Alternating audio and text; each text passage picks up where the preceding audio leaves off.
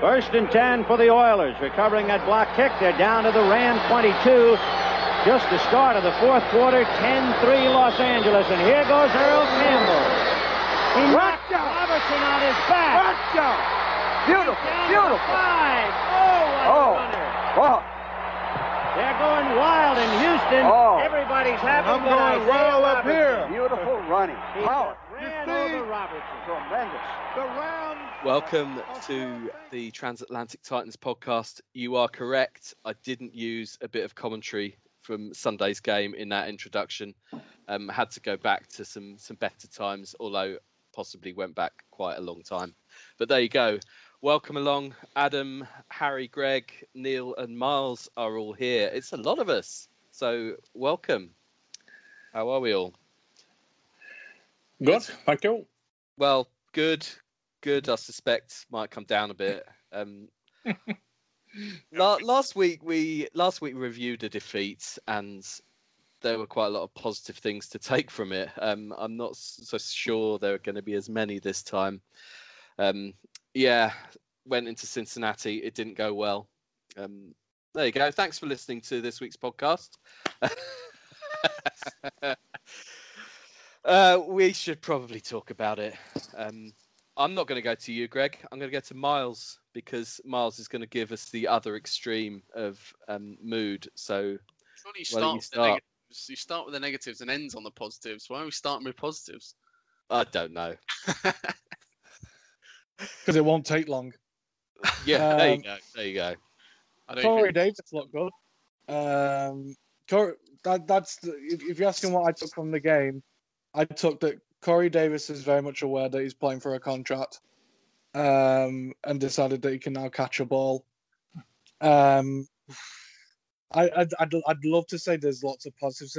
Offensively, we still look like we can score points, but it was just when you're relying so heavily on your defense to make a stop and it's not happening, it's a very tough game to play, and there's just so much lack of confidence in the building from what was, like you said, a fairly optimistic defeat, if there's such a thing. You would have thought the way that we left Pittsburgh, the way we came back, it would have been like, all right, we were all talking about it. We were expecting Clowney to have his big game where he's going to come in, and he got like the biggest sack that wasn't a sack that I think I've seen in a very long time, where it's like no one blocked him. He ran clean through. He would basically hugged Burrow. Nothing came from it. So I don't know. To me, it's one of them games where we're going to have to really move on from it quite quickly. And next week we've got to take on a team which are much tougher defensively, and we've got to see how we do. But I'm sure we'll get into that. But it's one of them games where, we have to talk about it, but I bet a lot of us don't really want to. It was a game we should have won, and we didn't. We will get into the upcoming Bears game later on in the podcast. I've also joined by Ben Isaacs to give us a Bears perspective, and that chat was much more positive than this is going to be. But there we go. Harry, it's been 2 or 3 weeks since you've been with us. Sadly, we're not going to talk about the previous 2 or 3 weeks of thumping Titans wins. You've joined us on the back of this. Give us something else positive that we can take away, though. Yeah, thanks. It's been great to come back a week. I called this one a little bit too early because I said I'm on holiday this week, so I've got all the time in the world to come on the podcast, and I wish I never did now. But no, it's Sunday was just massively frustrating. Really, I think we could have had a lot more control in the game than we did, and I think just game script kind of got away from us a little bit. And the one great thing from my point of view was that drive where we passed it once, but it was an incomplete pass, and we ran 74 yards down the field.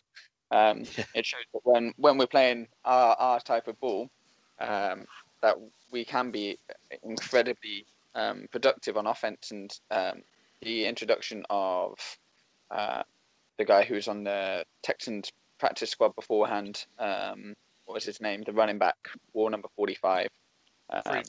Foreman. He was excellent. I think he was a big bruiser to go alongside Henry, and going forward, that's something I'd like to see a little bit more, is that 1-2 punch with Henry and Foreman.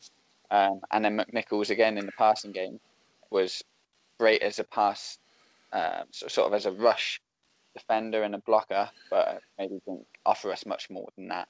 other than a little bit of a change of pace. But running wise, I thought we were great. I think once the game got away from us a little bit, I would have liked of us to stuck through it a little bit more, but we didn't for whatever reason, and we relied a little bit too much on random players, and then special teams let us down, which I think is something that you picked on last week as well, and it's very unusual for special teams to be letting us down, especially in the punting game, and it's twice in 2 weeks now that that's happened. So we'll see what happens. Well, there's going to be some work to do roster-wise on special teams, unfortunately. Let's come back to that. Let's talk a bit about the defense, which to me is the biggest problem with Sunday. Neil, I mean, there's the secondary. We know about the secondary, and we're partially addressing that with a trade just announced for Desmond King from the Chargers for a 6th rounder. But yes, that's not performing. Neither is the pass rush against an offensive line that was second string on Sunday. We don't have a defensive coordinator. How can we? Should we rank these things? I mean, what's the most important? What's the most critical area that needs addressing? It's not a simple question, is it?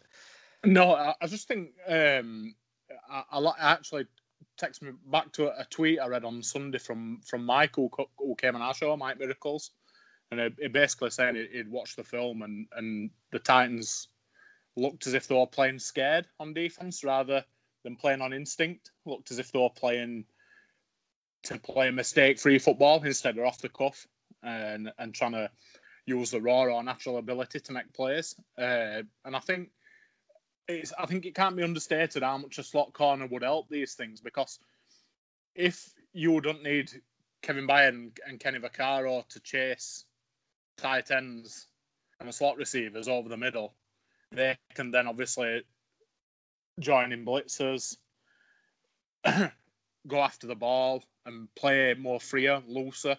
And obviously the trade for Desmond King could help that. We've never really replaced Logan Ryan as such. And I know we haven't had a full complement of corners on the field, but I think it's a positive step that we've made a move in that direction. And I'm not saying it's a fix-all or suddenly his defence is going to get back to the levels that they were at in the playoffs last year.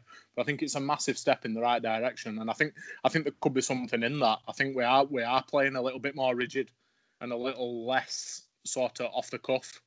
And I think when Jayon Brown's actually made some big plays, which harken back to last year, where they were a gambling defence, a bend but don't break defence, a defence that had sell out to make a big play. I think perhaps maybe there's only Jayon Brown that showed a bit of that this year.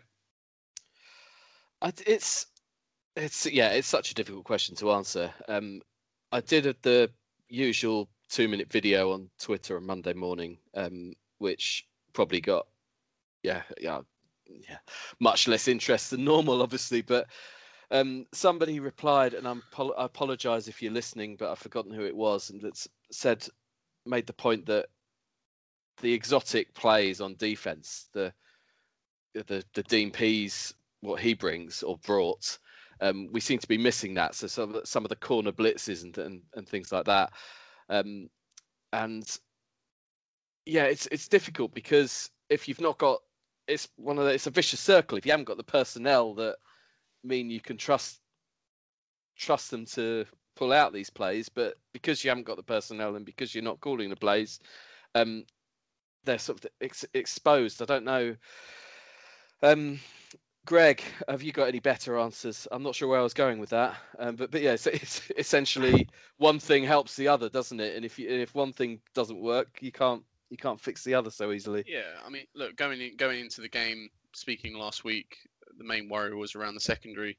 We all thought that we were going to get a lot of pressure on Burrow. They had, I'm pretty sure, at one point, 5 different offensive linemen playing to the previous week. I'm almost certain, or at least 4. So you're thinking, this is a game, built for Clowney. But at one end we've got Clowney, and the other end we've got a clown who can't get anywhere apart from penalties at the moment. And Vic Beasley has got to be the biggest waste of money we've had in what feels like a number of years. He just doesn't seem to get anywhere near anyone. I'm not sure what his snap percentage is, but for me, it just doesn't feel like he's even that bothered. Clowney has been disappointing for the money that we've kind of paid for him. We've talked in previous podcasts about him being a nearly man. The amount of times he's got so close, but just hasn't been able to sack anyone. And the fact we're halfway through the season, or pretty much halfway through the season, and he hasn't registered the sack yet is a big concern.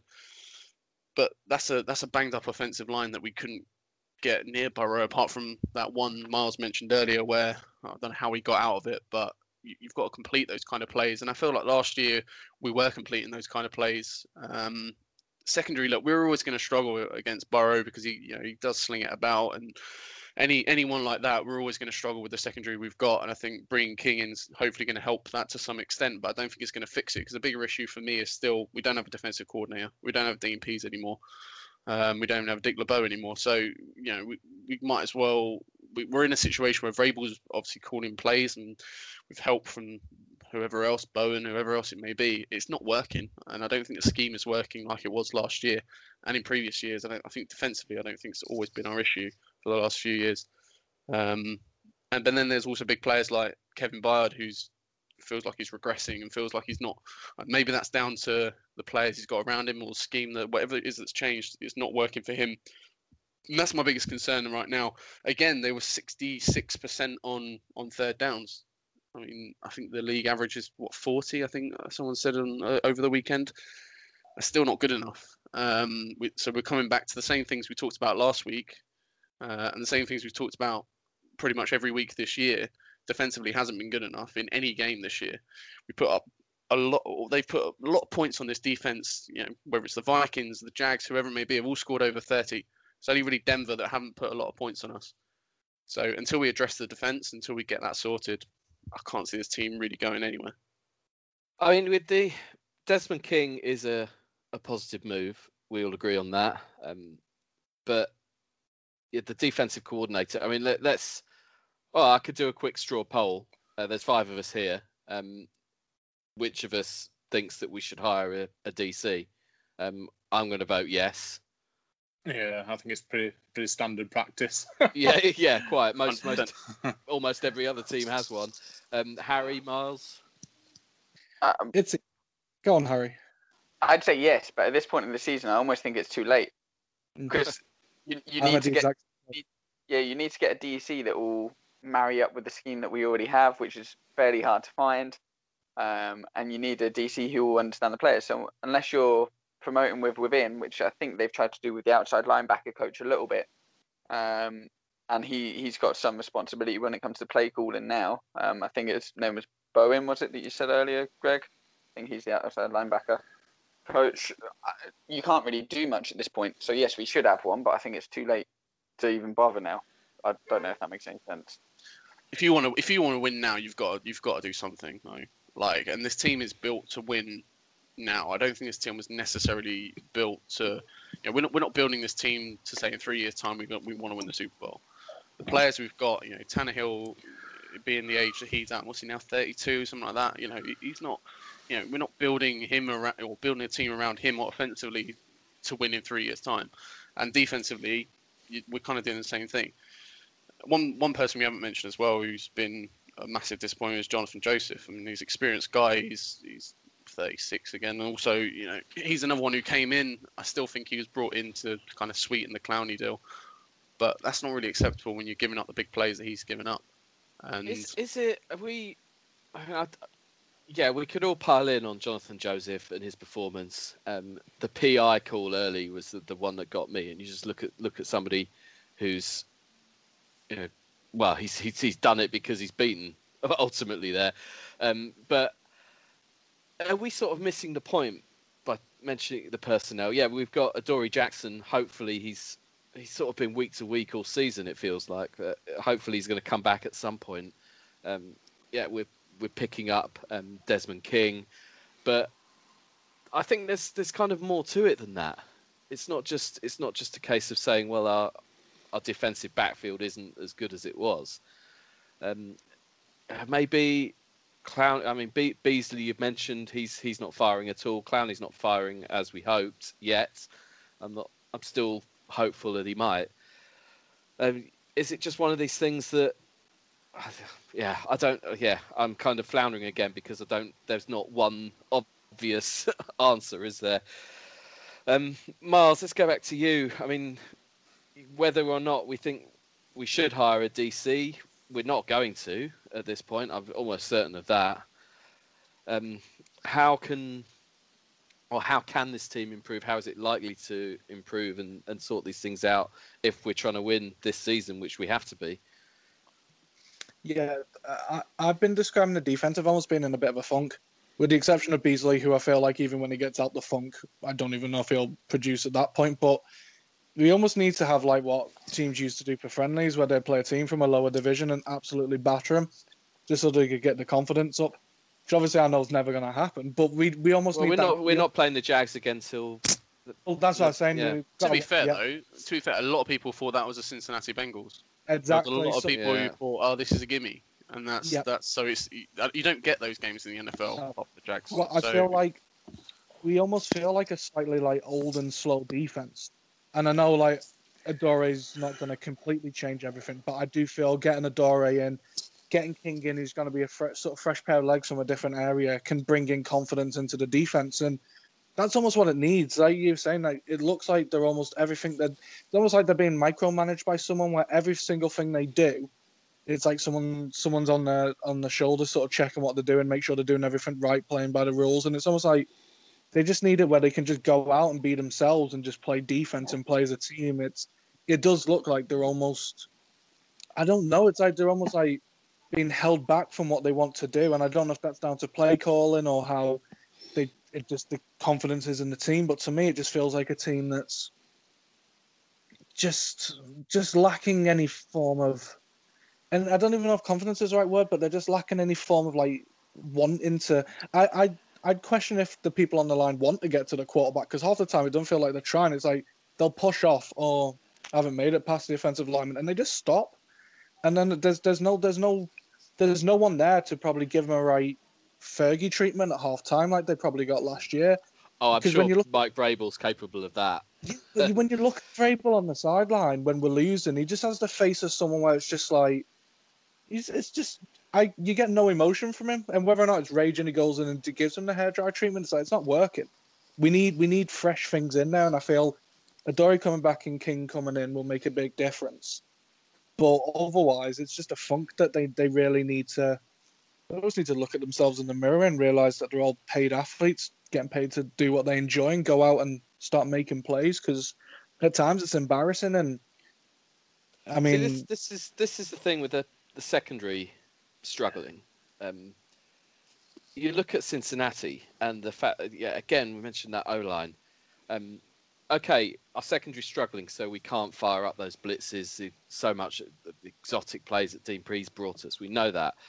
But even if we're not blitzing, we should still get, with 3 or 4 players rushing the passer, we should be able to get pressure against the second string O-line. Fine, if we're playing the best O-line in the league, I'd forgive that. But we've made Joe Burrow, Clowney should have sacked him when it just wasn't covered at all, that one play, and he managed to escape. And there was the Benny Hill play where about 5 or 6 players could have sacked him and he nearly got the first down. But other than that, he just had all day. That 4th down conversion, where he could have gone to the sideline and asked for advice on where he could throw the ball, and he still had 5 or 6 different receivers to choose from. It was embarrassing. It's not to say that Joe Burrow looks excellent, by the way. It's not as if we've been embarrassed by the worst in the league, but some of the players around him might be. Maybe that's harsh. We're probably going around in circles a bit talking about our defense. Do we think? Well, go on, Neil. It just don't feel to me like it's like last year. The calling card of our defense were like, right, it's half time, stay within a score. And then Pease will have a look at his monitor and he'll draw something up and he'll come up with a solution to all the problems that we faced in that first half. It doesn't seem like a defense this year that can solve the problem. It seems like it's a defense that how it plays in the first quarter is how it'll play all game. Yeah. And it'll not stiffen. It'll not solve the problems. It'll not start doing things in a correct manner. It'll just be, this is what you're getting from defense all day, and offense is going to have to score 40 points. And a loose positive, really, is the fact that the offense did play until the end, because it must be really demoralising to see that many third down conversions. So the fact that the offense was still trying to put points on the board, like deep into the fourth quarter, is probably a loose positive if you're looking for one. And actually, I think looking at the first half, I think we scored 7 points in the first half. We had 4 drives. One was at halftime when the clock was running out, so I'll kind of discount that. We had a missed field goal. Yeah, we've moved the ball. We had an interception, a goal to go situation. We've moved the ball. I've forgotten what happened with the fourth one, but yeah, it wasn't as if we weren't moving the ball. So yeah, it was 7 points in the first half. It could have been a lot more.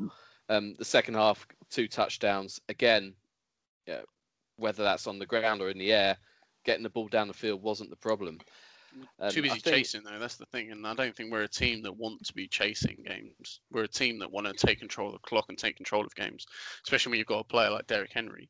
So you weren't able to utilise Derrick Henry in that second half hardly at all, apart from probably the beginning, because you're constantly chasing 10, I think it's 17 points even at one point. Like, you know, you're just constantly chasing the game. So you're having to go down routes that we're capable of doing. We've shown that, you know, beat the Texans in a 2-minute drive, and there's other games we've done very similar things to win games this season.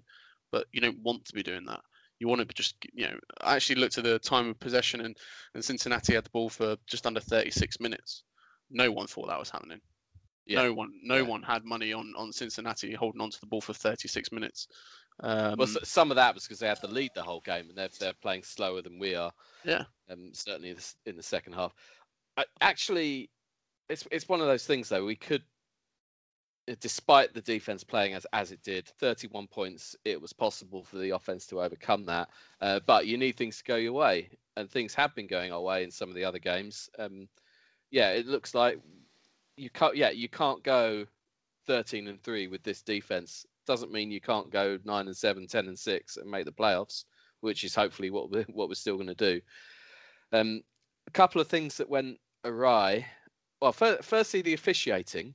So there was the Adam Humphries hit. Harry, how does that not draw a flag? Firstly, it's impossible for it not to, really. I think you look across the league and certain decisions that were made. Officiating's been awful this week.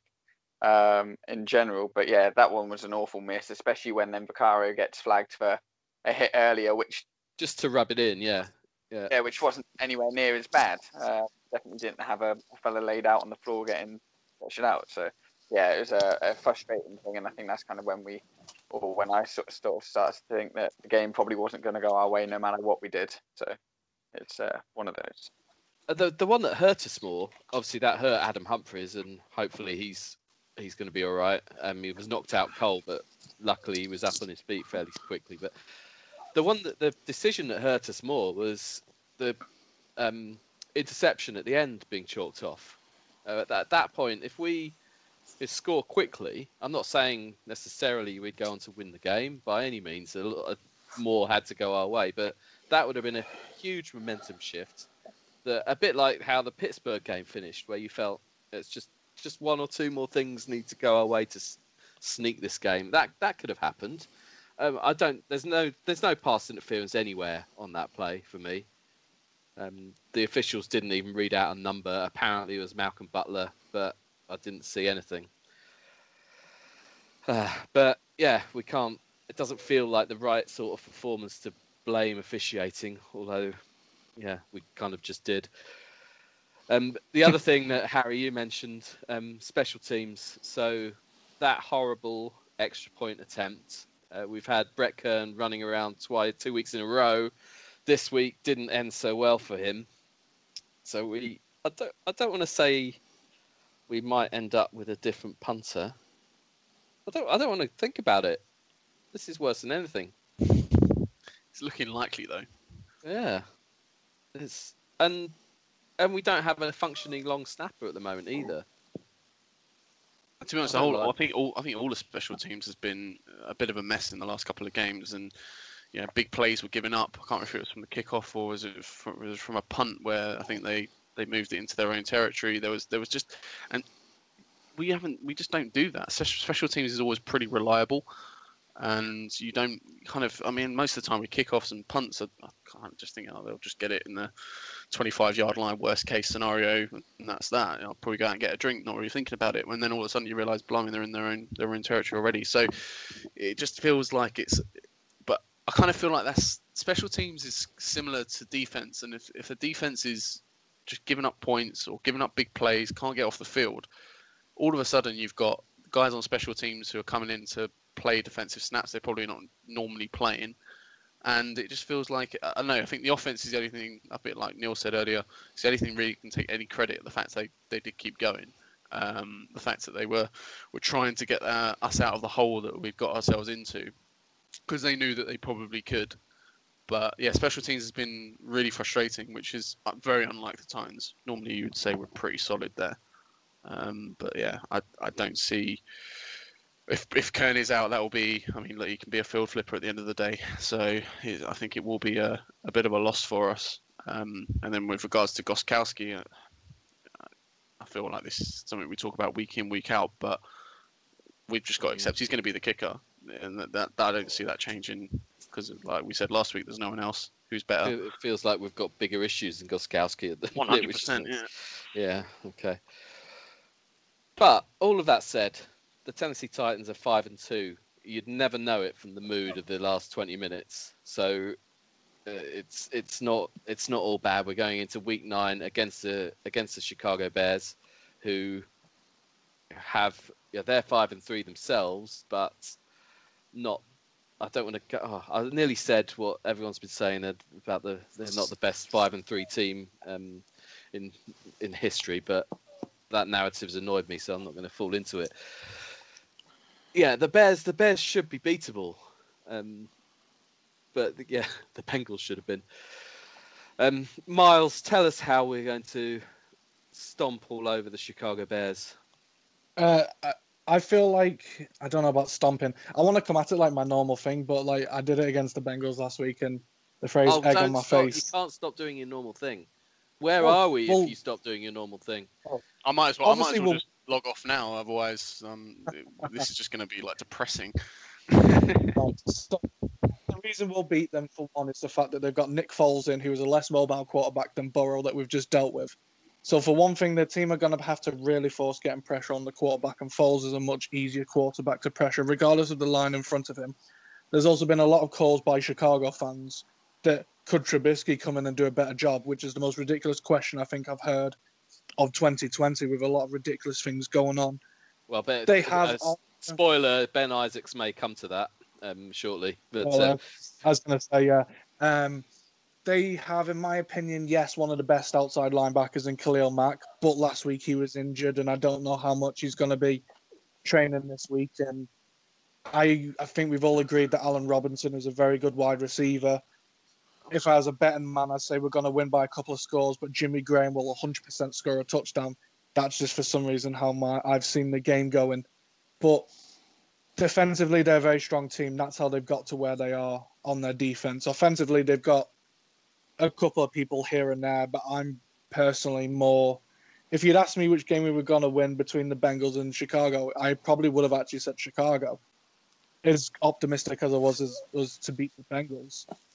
So negative, pessimistic Miles has got us winning by 2 scores. This sounds like more where we need to be. 2 scores and a Simmons safety.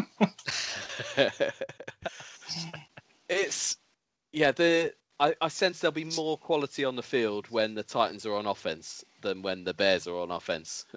In general, Harry, how do you see it?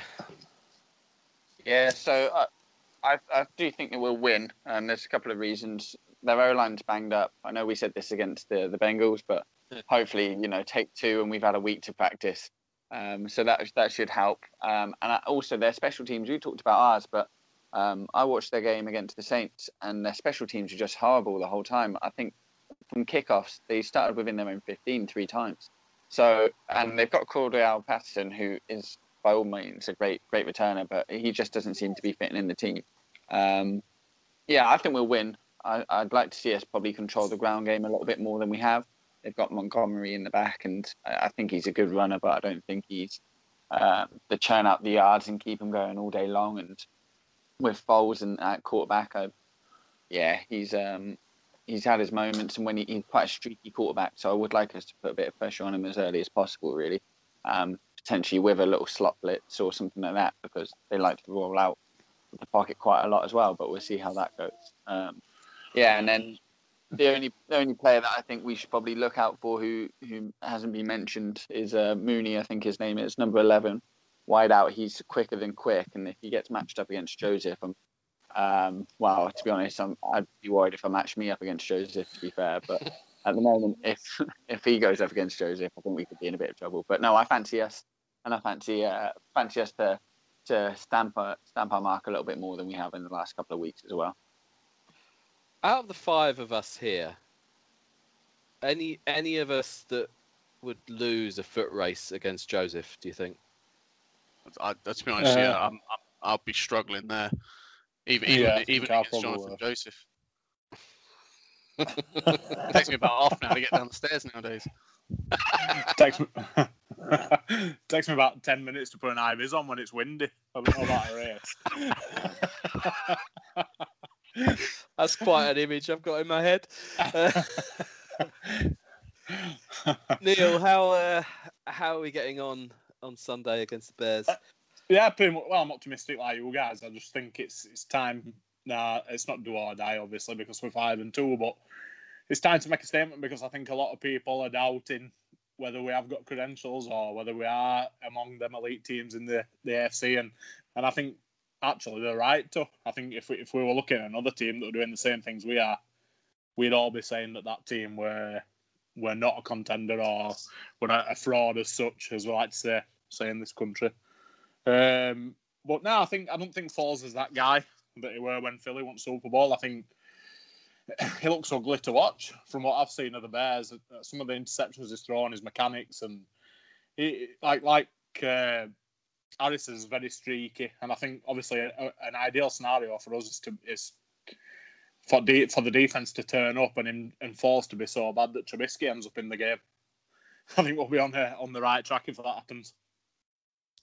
It's bad when a team flip flops a QB like that. I mean, Tampa a couple of years ago with Winston and Fitzpatrick springs to mind, where it doesn't do.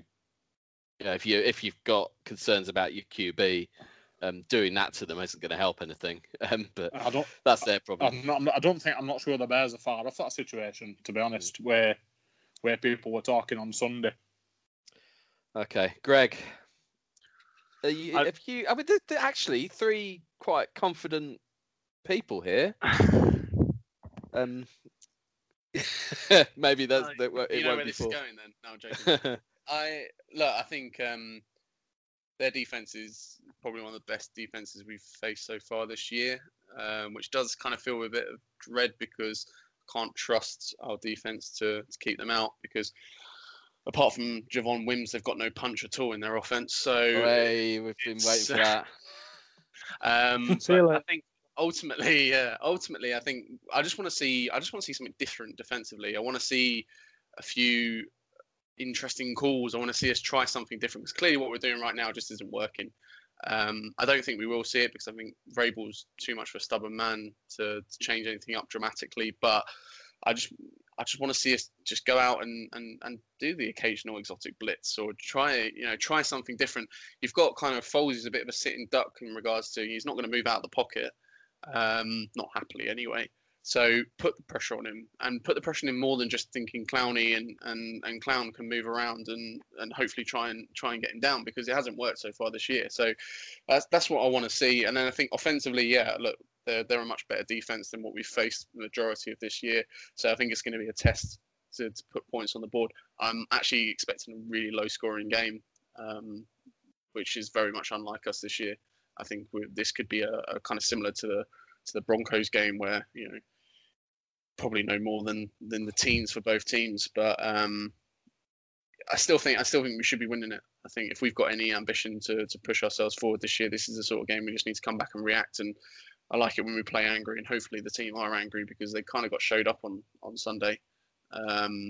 So hopefully they'll come out angry, all guns blazing, and surprise us based on the last Sunday. But we'll see how it goes. I think it'll be tight.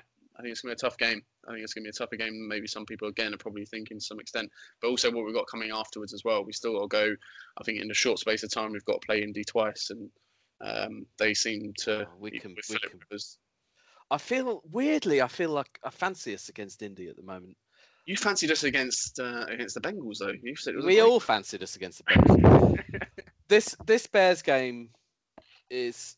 I think we're going to know a lot more after this of where we are, because we've faced a few teams. It feels like that we've got high-scoring offenses with defenses that you can score on. The Bears seem the opposite, so I think we'll find out a lot more about ourselves.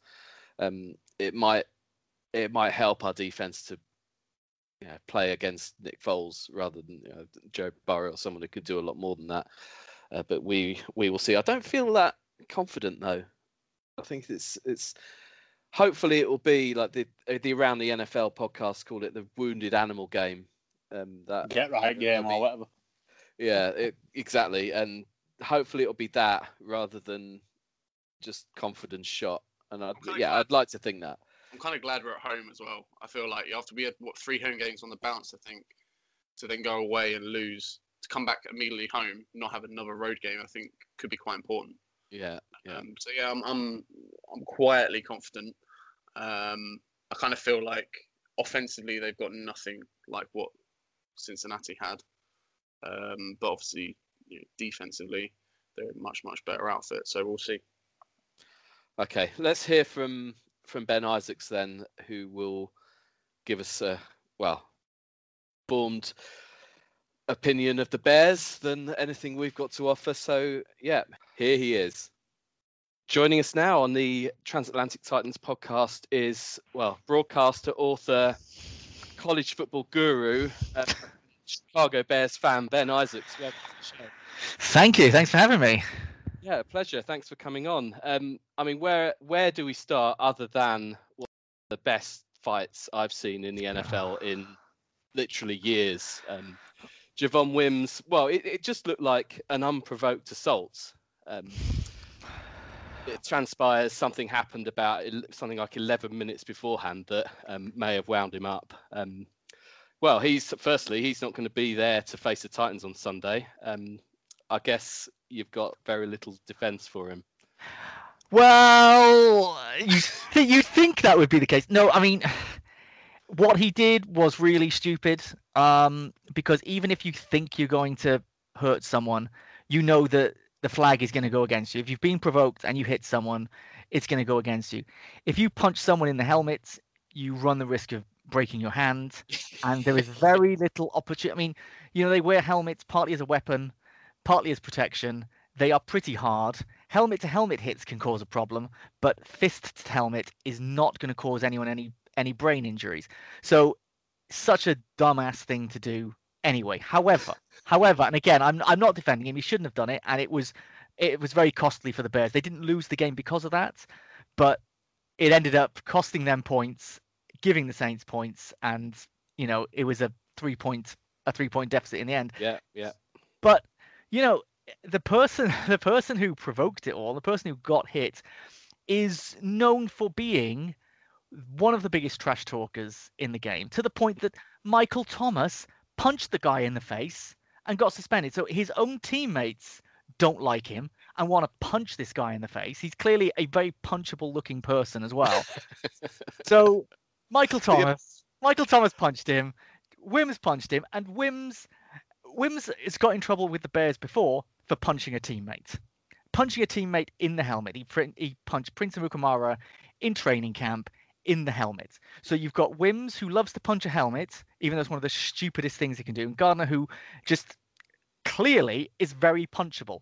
So the perfect storm. Yeah. So there is history, not just from that game, but from last season, where Gardner was mouthing off to a lot of Bears players in a much more comfortable Saints victory. And from my understanding is the Bears were out to get him. Now, fair enough if you think I want revenge on this guy, but it's not revenge if you just get ejected and it costs you like $75,000. And when Wims punched him, he came away celebrating like he had won this duel, like he had got the upper hand. Like how dopey do you have to be to think that you won that? Like you lost spectacularly. Yeah, you may feel a bit of satisfaction that you got to just lash out, but you didn't hurt him. You got the penalty against you, and you're fined, and you're suspended, and you may get cut from the team. But he was elated in that moment, which tells you how much pent-up feeling there must have been. Now, I was on the Nat Coombs podcast yesterday, and I was saying, so I'm having a bit of a laugh about the Wims situation, but I'll say this, that there's so much testosterone on an NFL field. Yeah. And I went to a high school that was pretty rough. Like they tried to close it down. It would be on the news. It's since been on TV. I got having a TV series about it because of like how it got turned around into like a normal school. And I went to school with people who, if you had beef with someone, then yes, you would wait and you would find that person on their own and they would get sucker punched, because this is certain people full of testosterone, full of anger. They're feeling that kind of the world is against them, and they will take these cheap shots. They will use their anger and they will freak out and do stupid things. This is what Wims did. He's clearly full of testosterone. He can't control it. He can't make a sensible decision.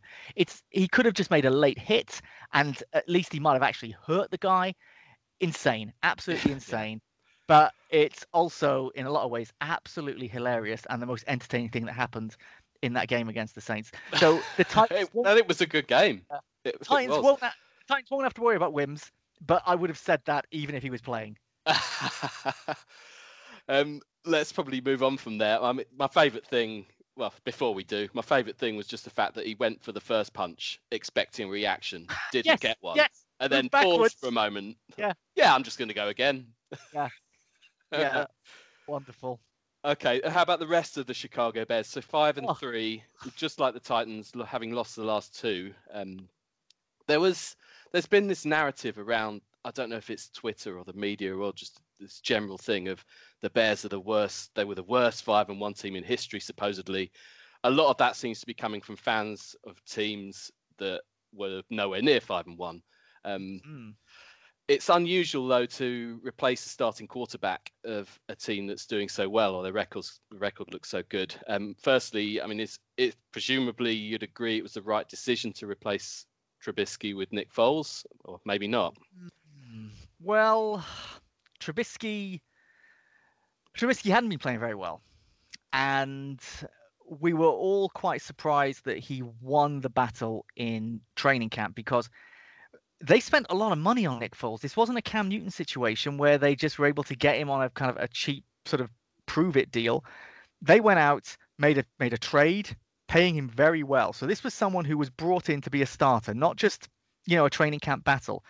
So when Trubisky got the job, it was like, oh, maybe he's really improved. Maybe there were certain things in the offense that he didn't seem to have the football smarts to figure out before, and maybe now he does. And in those first couple of games before he got benched, he would, again, just be inconsistent. He would show flashes of things, but he would stare down receivers. He would miss open targets, but he would also do certain good things. He would still sometimes make some fantastic throws. Yeah. He'd make plays with his legs. But it seems that they were just waiting for an opportunity to put Foles in, which they did against Atlanta. And, he came back and the Bears won, like Trubisky had done against the Lions, of course. So it's not like kind of Foles was working miracles that the team couldn't do with Trubisky. The thing is, Foles is a career backup. Now, Trubisky may never be anything other than a career backup himself. We'll see where his next landing spot is, because I can't imagine he's going to be a Bear next season. But Foles is a career backup, and he shows that almost every single week. His skill set is limited, and unlike Trubisky, he can't provide a spark with his legs. There was a point, I can't remember if it was in overtime or right at the end of the game against New Orleans, where it opened up, a path opened up, And any mobile quarterback would have run on third down and made that first down. And he was unable to do it. And he didn't have the confidence in his running ability. And frankly, none of us did. But the gap was massive. Foles should not be the starting quarterback of this team. I think they would actually be slightly better off with Trubisky because he offers something different. The upside of Foles, it just isn't there. He's clearly a much more intelligent player and he makes better decisions most of the time. But he's so mediocre. It is painful to watch. So I don't know if it was the right decision. Trubisky wasn't playing well, but they were still winning games. And Nick Foles isn't playing well. And they've painted themselves into a corner now. Because if they decide to pull Foles and put Trubisky in, then you are telling the world, we have no idea what we're doing.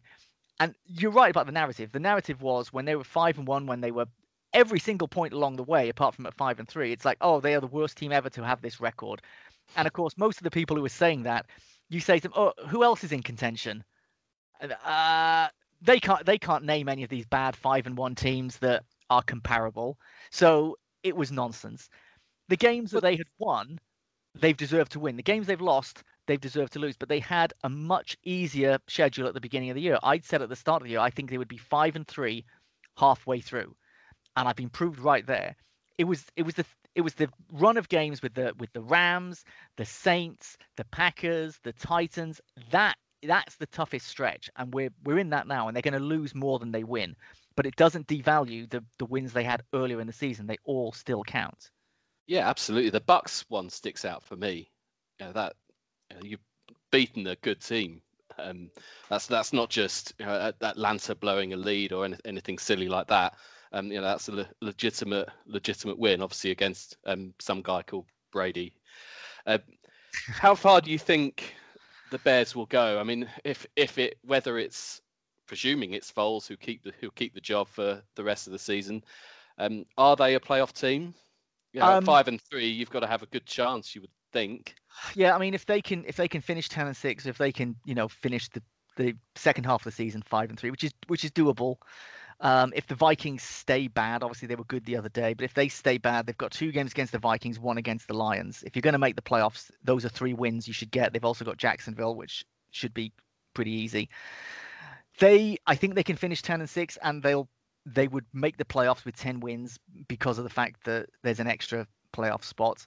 I can't see them winning a playoff game really. But having said that, they were in a position against the Lions where they shouldn't have won. They had to have a comeback against the Bucks as well. That was, that obviously was the signature win.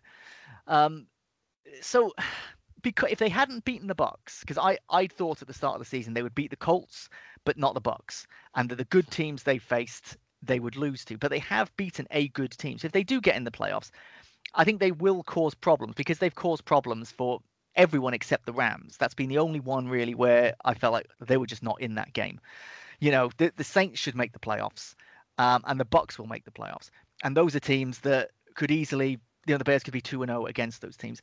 But it's such a limited offense. It is a bad offense with bad play calling, and the defense has been really good. And one of the things that's got me is people when they've said about, oh, the Bears were lucky against the Lions, the Bears were lucky against Atlanta, the Bears were lucky, blah, blah, blah, blah, blah. In so many of those games, there were like pick sixes by the Bears defense that were called back. There've been so many defensive touchdowns. It's kind of a running joke at the moment. The Bears will score a defensive touchdown. It'll get called back. It happens most games. In the game against Atlanta, I mean, we all know how bad this Atlanta team is. But the Bears had 2 touchdowns in the final quarter taken off the board, probably quite unfairly, that would have made it a much more comfortable victory. If anything, and this might sound crazy to anyone who hasn't been watching the Bears week in, week out, and if you haven't, then God bless you. I don't blame you. They've been awful to watch. But if you've not been watching the Bears each week, you might think they've been lucky. If anything, they've been unlucky, believe it or not. Luck has not played a part in the Bears winning these games, and the defense has been unlucky. If the defense gets a bit more of those breaks going for them, then they will be perhaps the best defense in the NFL. They're not right now. They're up there. Any team that faces them is going to have a lot of trouble. They'll cause problems for Tannehill this week, but I just think that the offense is so bad that against a good team like Tennessee, the Titans will be able to do enough on offense to give themselves a chance to win. I mean, I can imagine the Bears not scoring more than 14 points, and I would imagine that Tennessee will. So I don't know if you were waiting for a prediction from me, but did you see the Titans' defense against Cincinnati? It was absolutely shocking. But I'd rather have Joe Burrow than Nick Foles or Mitch Trubisky personally.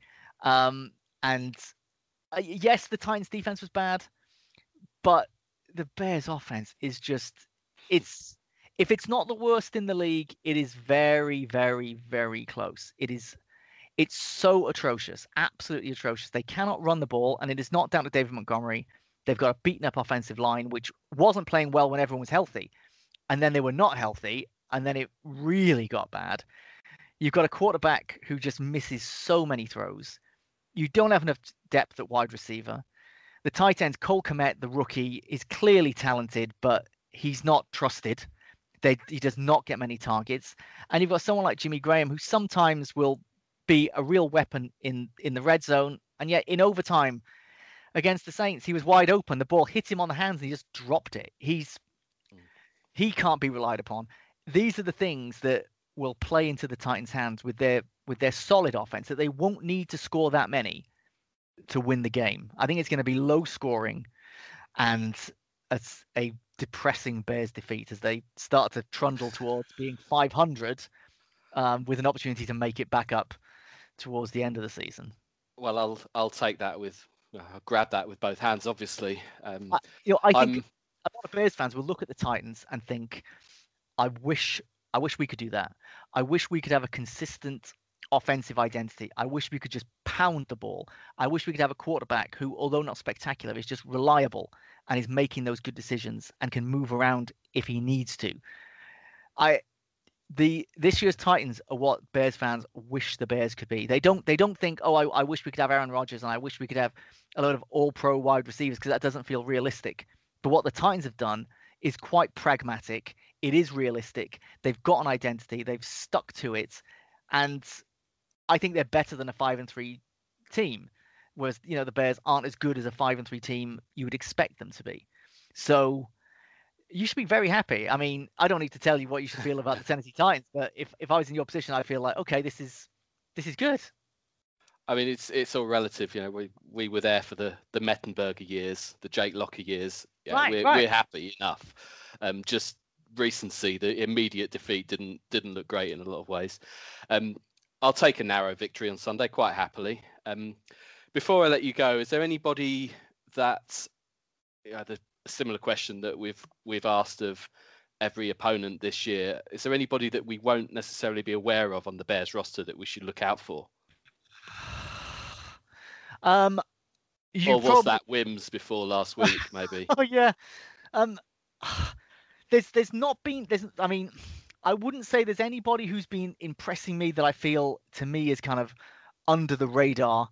But my favorite player, who I just feel is not getting as much publicity this season as he should, is Eddie Jackson, an absolute weapon in the secondary.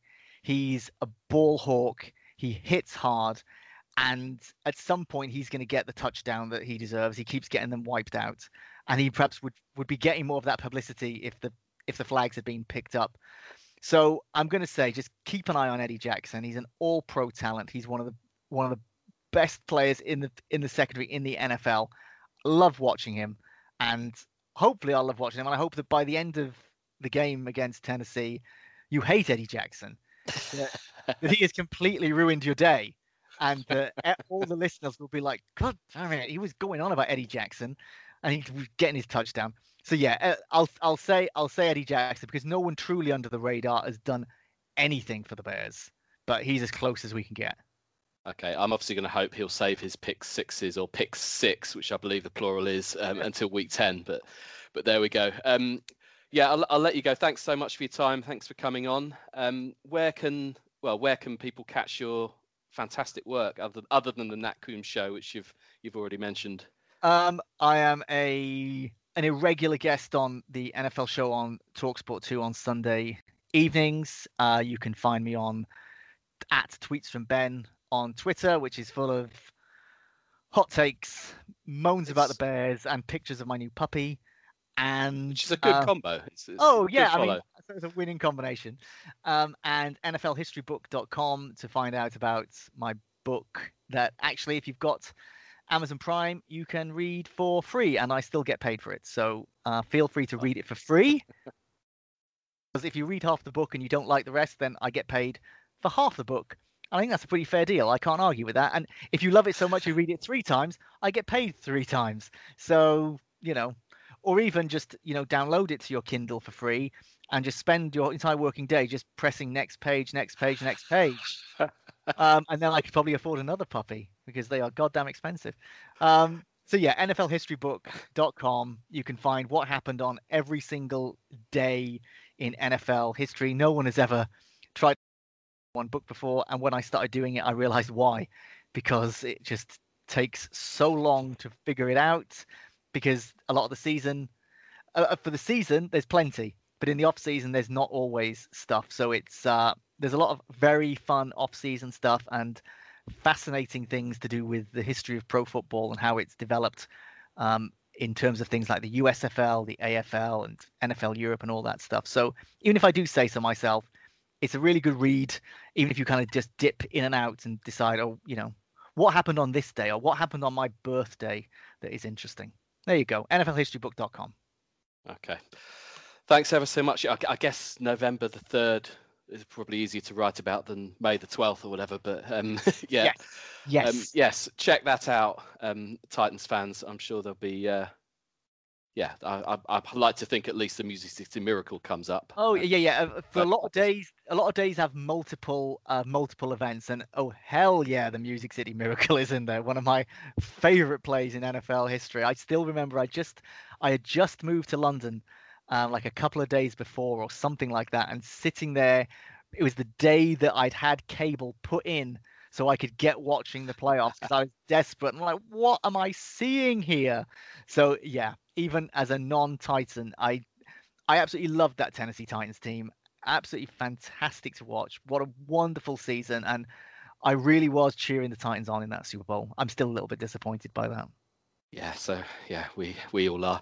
Right, yes, thanks again. Well, hopefully we'll have the win you described coming up this Sunday. But other than that, we'll do the same thing in Super Bowl week and preview that game. So I'll see you then. I was just going to say the same thing. Yes. Oh, the world needs a Bears-Titans Super Bowl. Yeah. It does. Yeah, suck it, haters. All right. Thanks, Ben. Cheers, Adam. Bye. Cheers. Right. So thanks a lot to Ben for that. He thinks there'll be a narrow Titans win. So yeah, but Paul last week thought there'd be a narrow Titans win. So who knows? Right. Time for the most important part of the podcast. Non-Titans related. Harry, it's been a while for you. So yeah, this is your opportunity. Get it off your chest. Thanks so much. Yeah. To be honest, I don't really have too much to moan about. I mean, Aston Villa have gone from looking like they were going to be playing in Europe next year to looking like we're going to be playing in the Championship. But apart from that, everything's been all right. No, I think I try not to make it COVID related either. But for me, going to the pub after work is a huge little thing. I like going for a little. I don't go for many, but I'll go more days than not for a little cheeky beer after work. It just helps you decompress before you head home, and you chat about the day. You probably watch something dodgy on Sky Sports at the same time.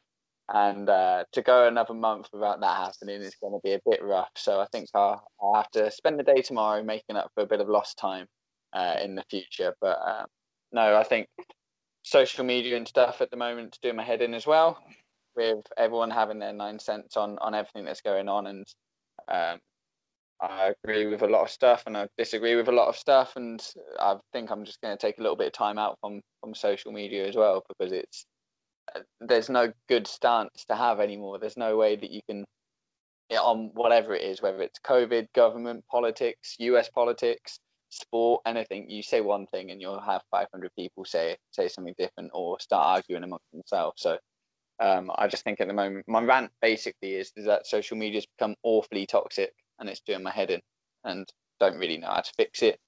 But yeah, that's my non-Titans related rant. there we are. It's hard sometimes. I don't tend to offer, when it comes to politics, or I don't tend to offer an opinion on social media. But it doesn't stop you seeing things that annoy you, and you want to respond to stuff, don't you? And no, it's not going to end well, and anyway. Yeah, I couldn't agree more about the toxicity on social media in general. But yeah, that's hard to control, isn't it? Just switch over to transatlantic timeline. There's no toxicity on there. It's all harmony. Well, then should we get into Titans Twitter? Because Sunday the world's going to end, and then Monday it's the best day of Titans Twitter's life for trading for Desmond King. But yeah, extremes. Neil, non-Titans related. It's not really one that's amusing, or I suppose it's fairly serious. But I'm going to rant about FIFA again, because my son's started playing it, or showing a little bit of interest in playing it. And obviously we've been playing a bit of Ultimate Team, which I don't know if any of you guys play it, but you basically buy packs of cards, you get football players, better football players, rubbish football players, blah blah blah blah blah. Anyhow, you go on. Sounds like Pokemon to me. Yeah. Anyway, you go on, you play your 5 matches with your place in your division, and then you get put in a division and you play against other teams. And literally, I'm talking, game's been out less than 2 weeks. I think it's 2 weeks this Thursday it's out. And there's guys with unbelievable teams with like icon cards like Maradona and Zidane and stuff like that. And I'm like nearly 40-year-old, and I'm at the stage where I can look at that and think, that's not for me. I've got no intention of putting any money into that to make my team look like that, because I like to think I can control that side of my brain. But for a 7-year-old kid, when he goes on and he's opening packs of cards and it's just a load of rubbish, and he's playing against teams that are like pretty much star-studded World 11s, surely that's like feeding into his brain saying, pay to win, go and ask your mum and dad for a tenner to buy these cards. It's almost like they do it deliberately. Yeah, and it's not regulated like it's gambling, though. That's the thing. Have you seen T4? I watched a thing on T4's YouTube, and they broke down how it's not regulated, and I think there's only 2 countries in the world that have got some kind of age limit or warning on box. That's it.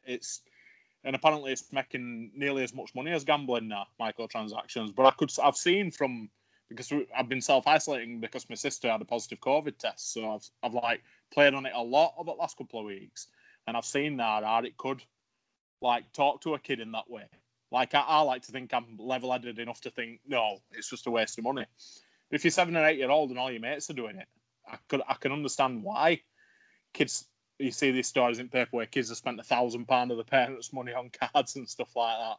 I think it's a bit naughty, I would say, is the word. Faulty, maybe. It's a difficult one, because if you set your PlayStation up correctly, so I've got a PS4, or our family does. If my son wants to play Ultimate Team, he can't do it under his own profile because there's an age restriction. So what does he do? He plays it using mine. But yeah, I mean, I've got it set up so you can't bill anything without a password or whatever. Fine, and he knows that he plays Ultimate Team. I don't like the fact, like if it was a game that you paid a £5 or a £10 for and there's all these add-ons, then fine. I think that's a lot of mobile phone games are like that. But the fact you pay £50 to buy FIFA, and then there's something that's tempting you to spend more and more money. The pots, they're limitless in what you can spend in Ultimate Team, isn't it? I agree. It doesn't quite seem right. I had early access, which was like 3 days before it were released, and people had like teams with World 11 players, Team of the Week players, want to watch players. I'm thinking, this game's not even released. How much are you spending? And what does that say to somebody who's addicted to it, that you're playing that can't afford to spend that money but does anyway? I just think it's really up my eyes last couple of weeks. It's on my radar now, as I say, and it weren't before. but it is quite clever in a way, but also quite sinister as well. So if you kids play FIFA, sorry, mate. In Holland, they've just started a huge court case against it, against FIFA and the Ultimate Team, and basically saying that it is a form of gambling. I think it's like a $5 million or £1 billion fine that they've got to potentially pay. It definitely is gambling. I mean, if you put a fiver on an accumulator, you're not guaranteed anything back. If you buy a $5's worth of FIFA points, same, you're not guaranteed anything back. You're guaranteed nothing back in money terms, aren't you? Yeah, it's a game of chance, isn't it? I mean, even if by some miracle you pulled an amazing card, the only thing you can get is FIFA points, which, you know, they're not contributing to your parents' loaf of bread and bottle of milk type of thing. No. In fact, I'm going to jump in because it's a very linked. It's not a rant, but similar. Well, for a similar reason, my son's been at home for nearly 2 weeks. He's had a case in his class. One of the other children had a positive test, so he's been stuck at home throughout half term and this week. They can't go back till later in the week. The entire time he's not been able to play Minecraft because there's a quote known issue with the PS4 game. The game just won't boot up at the moment, and they're aware of it. Apparently, working on it. No end date in sight. It's 2 weeks of. It's such a first world problem, isn't it? But the poor little guy's cooped up inside. You want him to be able to play one of his favourite games, and he can't. So there you go. Whoever on earth makes Minecraft, get it sorted. My lad plays Minecraft and Roblox and Fortnite, and every single one of them's got microtransactions. Yeah. My son, he doesn't play Fortnite. He's got Roblox as well. No, he never pay. He's never allowed any of the add-ons. There seems to be plenty of free entertainment on those games to keep him quiet. He's got to do well on his spelling test for some Robux, Archie. Robux, as they're called. If he does well on his spelling test, he gets a $5. That's about it. Oh, that's fair enough. That's a healthy reward, I suppose. Is he into all the YouTube videos of people playing? Oh, definitely, yeah. Crying that could be a non-Titans all on itself, watching somebody else play a game on YouTube. I mean, it just don't compute for me, that. He watches a family in Australia who just have a YouTube channel playing these bloody games. And they are the most irritating people on the planet. Like, way beyond anything you can imagine. Yeah. All right. Miles, non-Titans related. What have you got? Yeah, I was umming and on about a couple of different ones. I decided to stay well away from American politics, which was what I was going to go down, and how English people shouldn't have an opinion. But so instead, I'm going to the more light-hearted subject of old people shouldn't be allowed to use technology. That's like, for example, an iPhone.